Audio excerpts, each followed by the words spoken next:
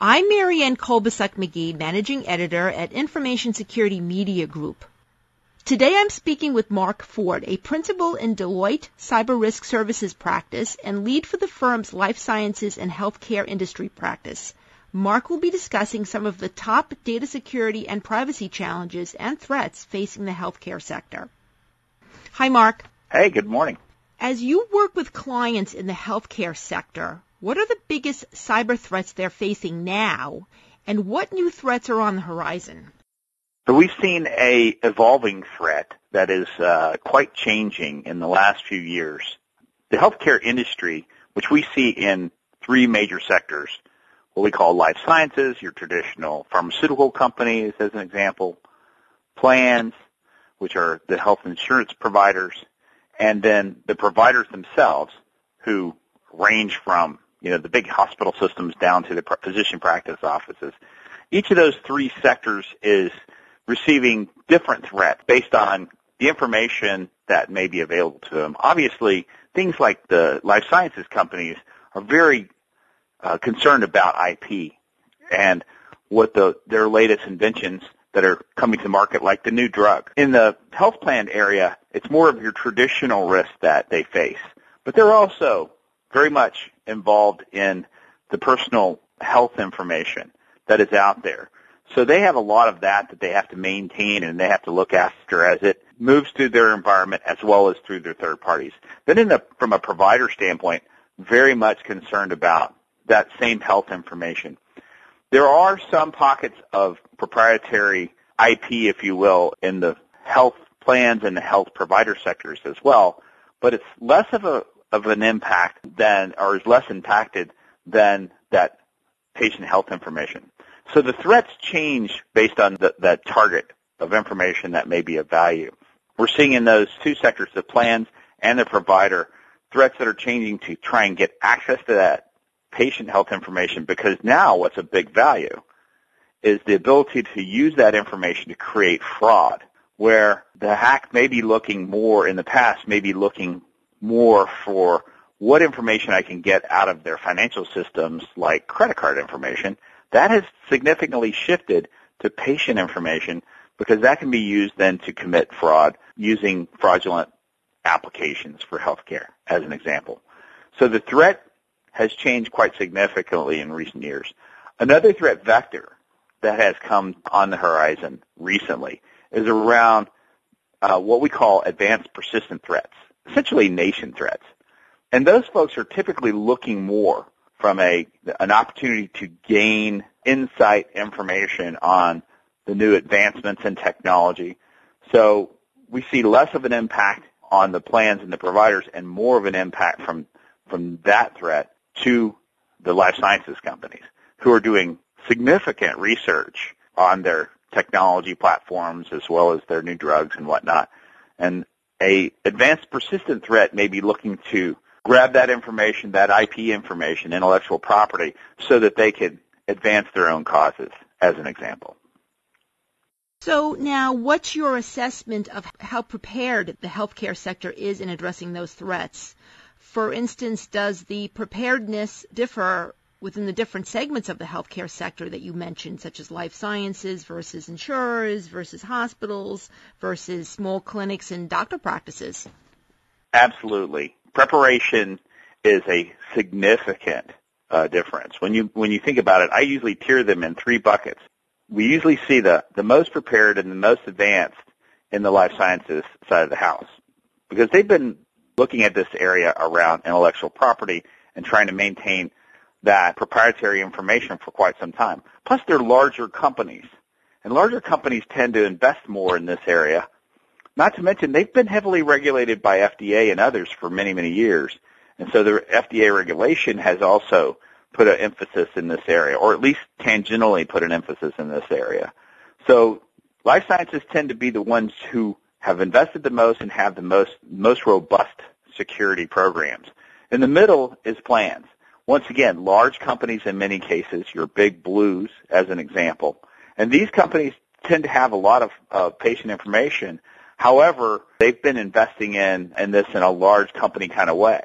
Then there's your hospital systems and your individual practice offices. And you can imagine that's probably the least amount of investment that's going in from a security and the protections around security and data privacy. Now, they are all regulated, and I would say the plans and the providers are equally regulated when it comes to the HITECH Act and a lot of the procedures that were added in with the new omnibus rule.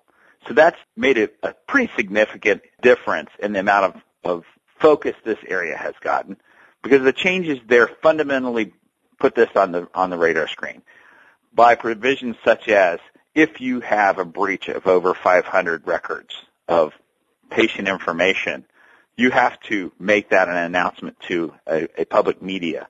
You have to post it to what we call the wall of shame from Health Human Services.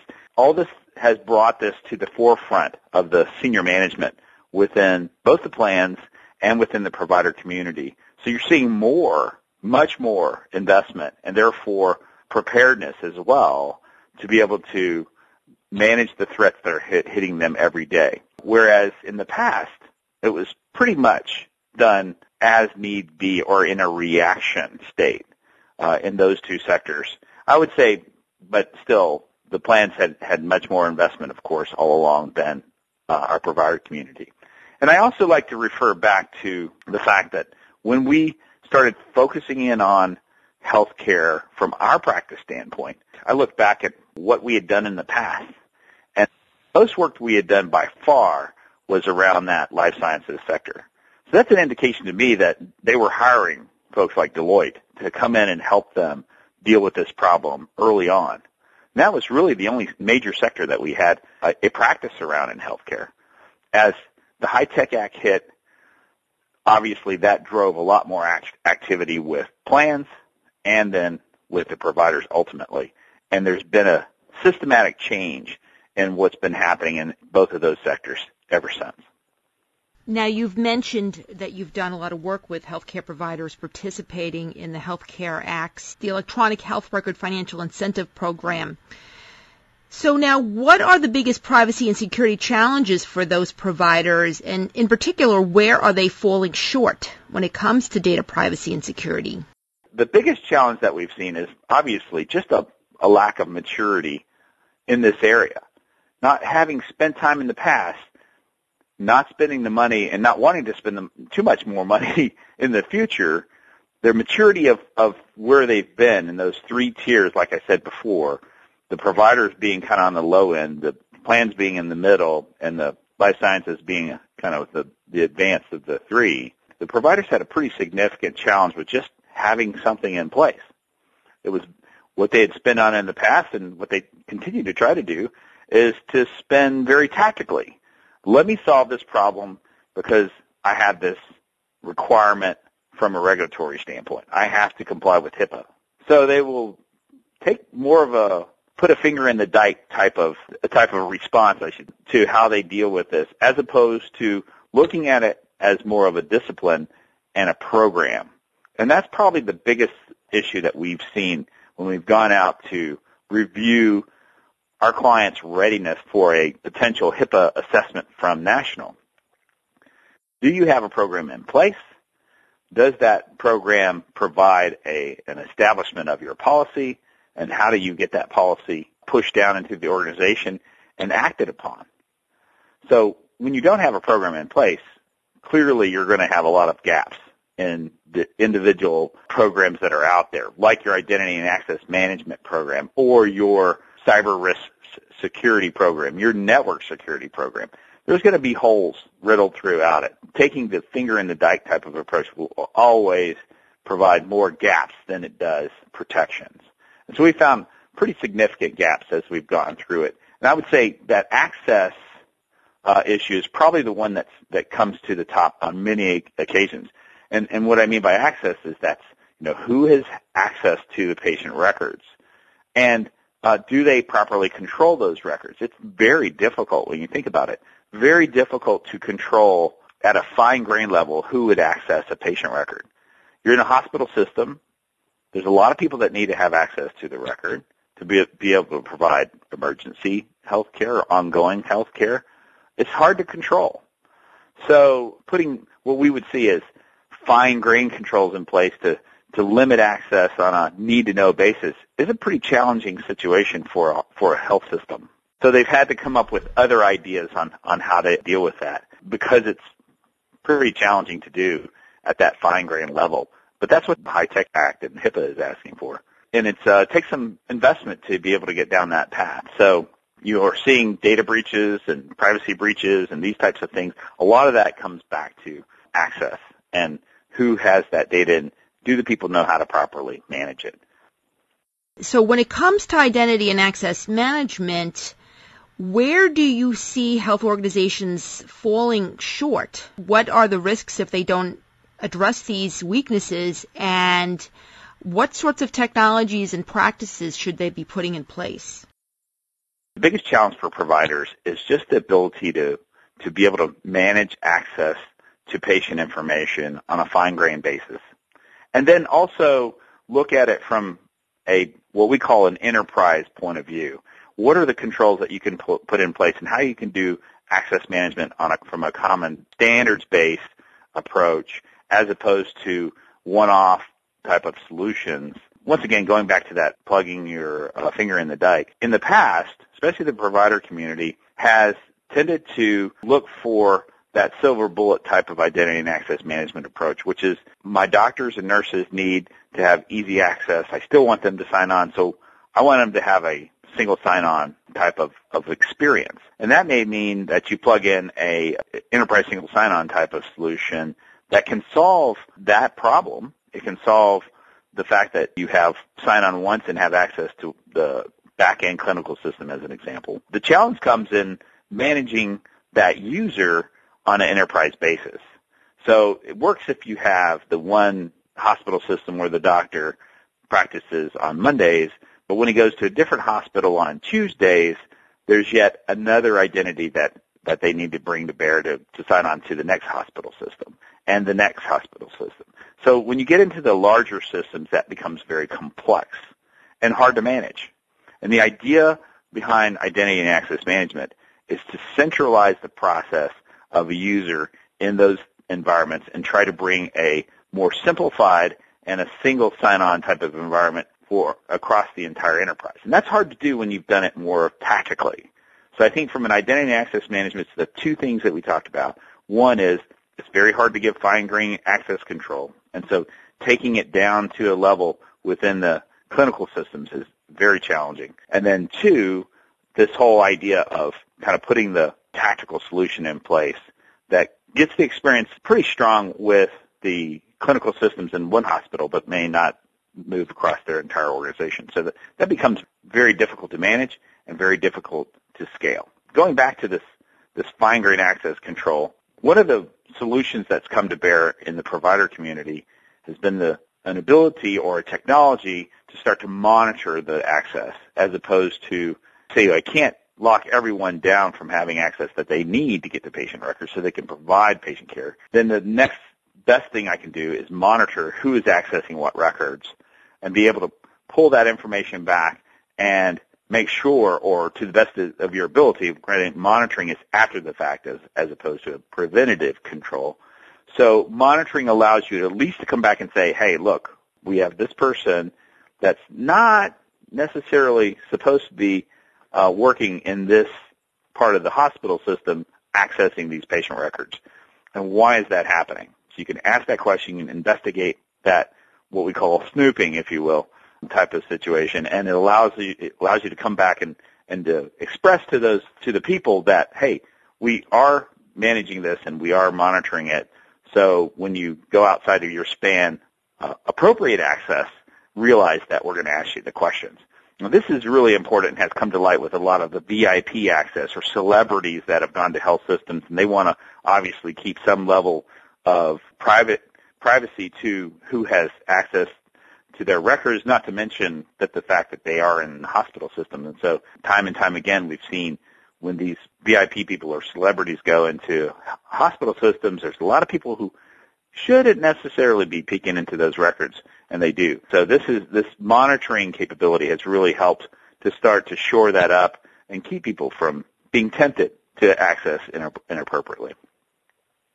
Now, under high tech, patients are supposed to be able to view, download, and transmit their health information electronically. What sorts of challenges are involved with identity and access management based on that, giving patients access to their records? How does that sort of fit into everything else that these healthcare providers need to deal with when it comes to identity and access management? Well, I would say today it's been very manual and will continue to be until some time to where the provider community, providers can actually put an effective identity and access management program in place, which some are moving in that direction quite rapidly. Okay, so let me give you an example. I actually have been into that situation. I wanted to test how this all worked when I went to my own health system, and I asked for my records. I wanted to see how it would go through the process of providing me the records. And in fact, they gave them to me, but they gave them to me on a CD-ROM, and they personally handed it to me. So they didn't transmit the information. There wasn't a need, of course, because I had physical possession of the disk, so they didn't have to provide any identity and access management to it. So that's what I've seen, either that or printing out paper. I've had that happen as well. So I think that's still in the process of being worked out because the identity management systems haven't been integrated effectively enough, especially for patients. Now, I would say that's a whole, when you don't have a mature identity management system in place to help you manage internal employee access and doctors and nurses access, it's even more difficult when you start talking about allowing your patients to have access to their records. So some of this should be and will be improved as the development and the use of personal health records becomes more commonplace.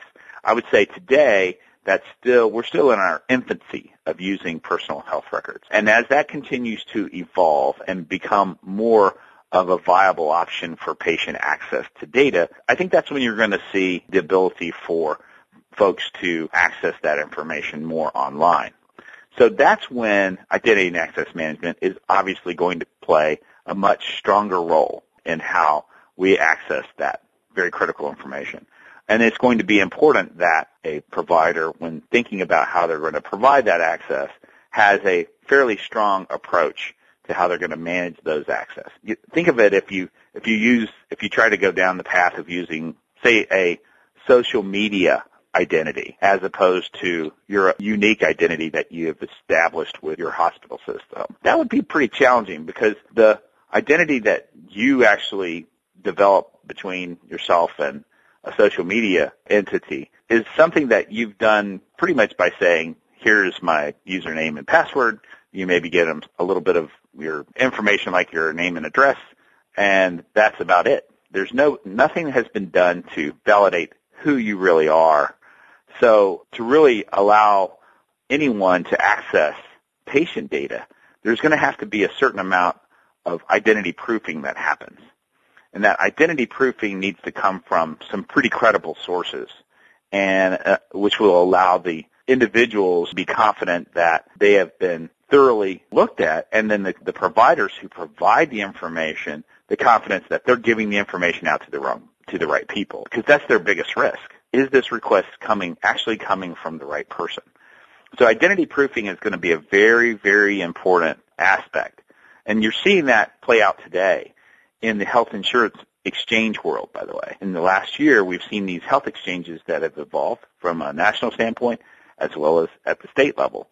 And behind some of these programs is this concept of identity proofing, which allows us to go on and sign up for health insurance with the government or with health insurance providers.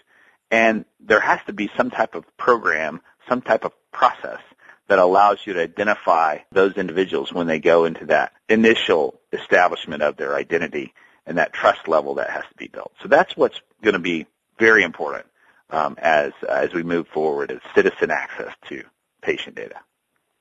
Thanks, Mark. I've been speaking to Mark Ford. I'm Marianne Kolbasuk-McGee of Information Security Media Group. Thanks for listening.